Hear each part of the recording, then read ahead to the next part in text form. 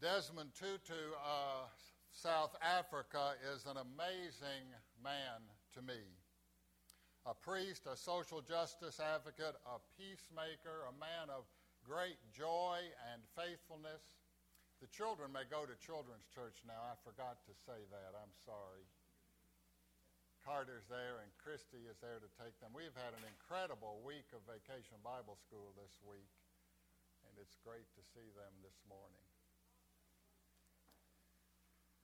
I heard Desmond Tutu speak many years ago and was overwhelmed by the joy and the laughter and the incredible trust in God, and that was in the middle of the anti-apartheid struggle in South Africa. As you know, he grew up under apartheid. His own government officially and legally segregated him and all black South Africans in every way they could.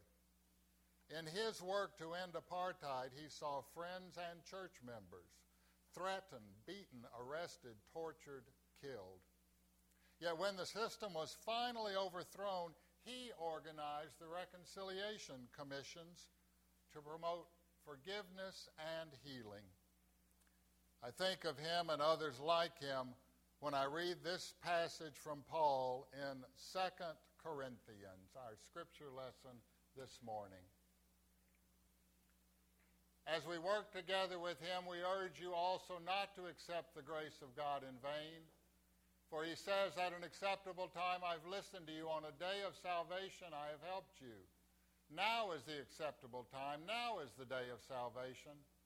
We are putting no obstacle in anyone's way so that no fault may be found with our ministry. But as servants of God, we have commended ourselves in every way. And this is where I see Desmond Tutu and so many others.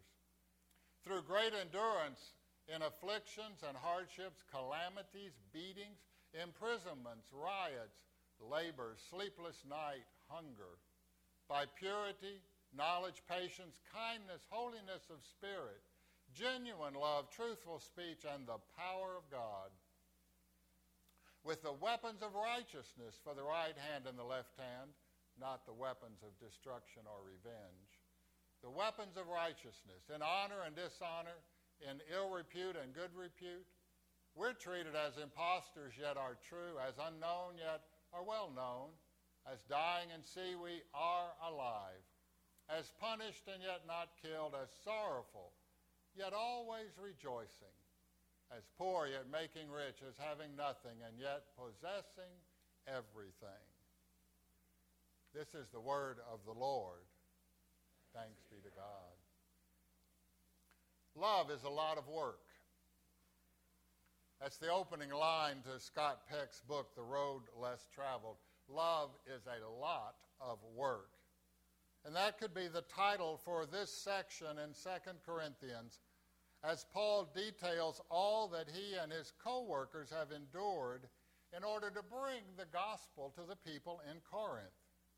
He has now run into some serious opposition there in the church, even though he's the founder of the congregation. A group or groups have formed that think Paul is too old school, too over the hill, too much yesterday's news. They want something fancy, newer, more hip, flashy. They want something a lot livelier, stronger, bolder than this old Jew from Palestine. It seems that some new teachers have come into town. Some dynamic new speakers have come who are promising success and miracles and smooth sailing for all true believers. And now they want Paul gone. Paul does not take this opposition quietly. He's fighting back with this letter. He refuses to let sheep stealers get into the flock, and he refuses to let pop slogans of prosperity replace the story of Jesus. So he's writing a letter that is simultaneously a resume, a love letter, an entreaty, and a rebuttal, all rolled into one. Paul describes the road he has traveled as a follower of Jesus. Now, sometimes when I read this, it feels a little bit like bragging, and other times when I read it, it feels a little bit like nagging. Like your parent who said, when I was a child, you can fill in the rest of this, when I was a child, I had to walk to school 5 miles through the snow, uphill both ways. When I was a child. Paul's saying it was a lot tougher along the way. Paul says that he has endured afflictions, hardships, calamities, sleepless nights, hunger. We know from the Acts of the Apostles that he has been beaten, stoned, locked up in jail, tossed out of synagogues, run out of town. We know he suffered at least one shipwreck and was washed up on shore.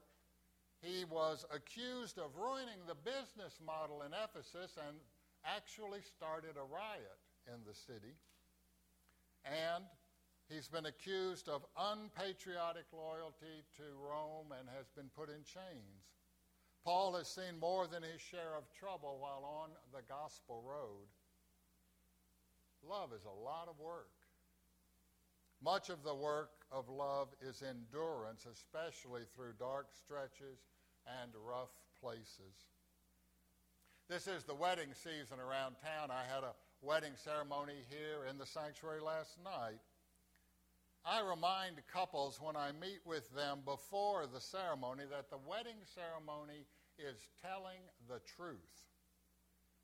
They are asked to commit themselves to each other in plenty and in want, in joy and in sorrow, in sickness and in health, as long as they both shall live.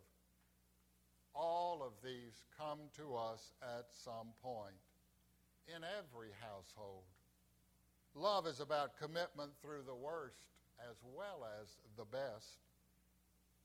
So super apostles have come to Corinth promising that they can teach a way to God that has no potholes, no roadblocks, no darkness, that is only joy and success. They are lying. So is anyone else who may come along saying that real believers will not face trouble. Paul speaks with authority to his sisters and brothers in Corinth, but this authority is not based on awards or honors or home runs. It's authority based on endurance and faithfulness. He will not give up on them, and he will not give up on this gospel. He embodies the gospel that he preaches. The central message of the gospel is that God does not give up on us, that Jesus endured the dusty roads of Galilee, the heckling of Pharisees, the torture of soldiers, the death on a cross for us and for our salvation. God's love for us is seen in endurance and faithfulness. And Paul himself has experienced this. You remember he was a co-conspirator in the death of Stephen, and yet the risen Lord called him anyway. I knew a congregation once that had a certain motto. The motto was, we do not throw people away. We do not throw people away. And by this they meant that they did not give up on people when trouble came, especially when they got in trouble with the law and ended up in jail, or got in trouble with drugs and ended up hooked and addicted, maybe got to rehab. They did not abandon them. We don't throw people away. Meant that they continued to pray for them, visit them, write them, and welcome them whenever they had the chance. And by doing this, they embodied the open arms of Jesus. By doing this, they showed the same endurance that Paul shows his friends and his enemies in Corinth. We now have this awful and amazing story from Charleston, South Carolina. A man enters the AME church for Wednesday night Bible study. They are there to learn more about the way of Jesus. He is there to act out terrible rage and hatred, which he does with awful results. And then he's captured. He appears in court, and the church members come and stand up, and they talk to him of love, of the possibility of repentance. They talk to him of forgiveness. They refuse to consign this man to the trash heap or to hell. They refuse to return hatred for hatred. Love is a lot of work. And they talk to him about the gospel of God's forgiveness. It's an incredible moment. It comes right out of this scripture that we are reading this morning. We do not throw people away. Sometimes we get into this notion that we'll get all the good people on our team, and then we'll let the others, ease on out the door. Wouldn't life be a lot simpler? Good guys, bad guys.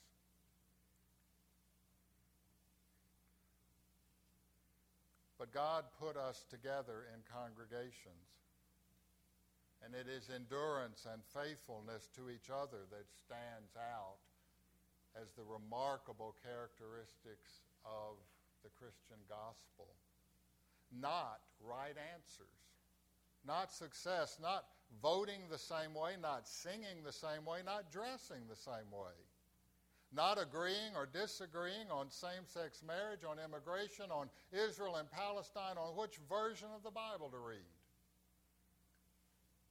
This is about love, about endurance, about faithfulness to each other. We are in this together, and we are here for each other. We do not throw people away because God does not give up on us. This passage from Paul is hard for me to read. I do not want to be reminded about how difficult the road can be. The disciples of Jesus do not get a free pass from trouble or calamity. No free pass from earthquakes in the city or earthquakes in the family. In addition, sometimes we even stir up more trouble for ourselves when we share the story of Jesus, when we dare to speak of our hope in God, when we work for justice and greater equality in the community.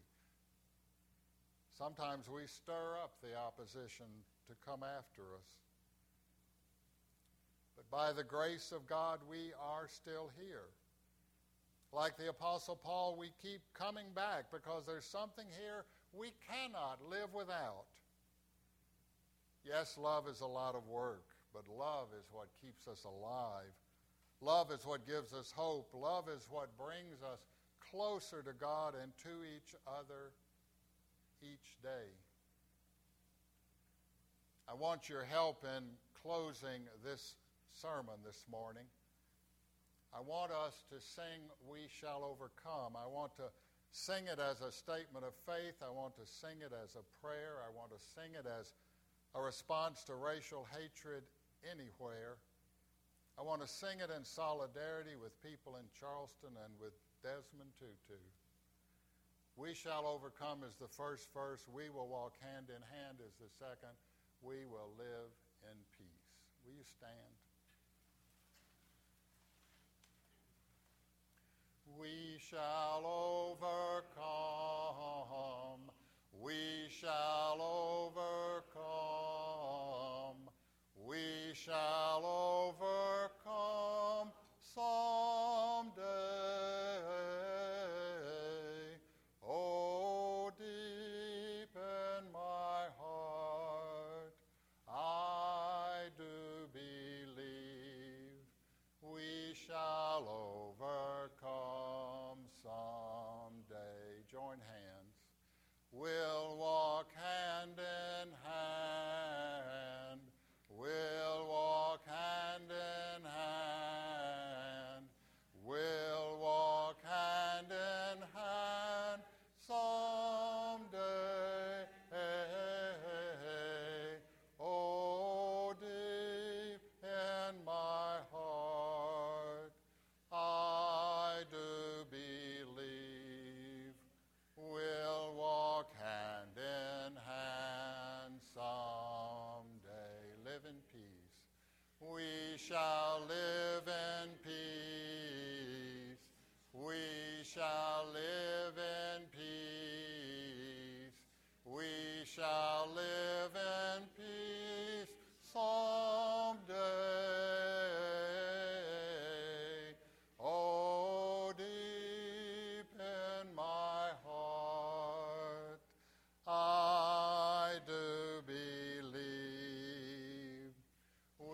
shall live in peace someday. Thank you. You may be seated.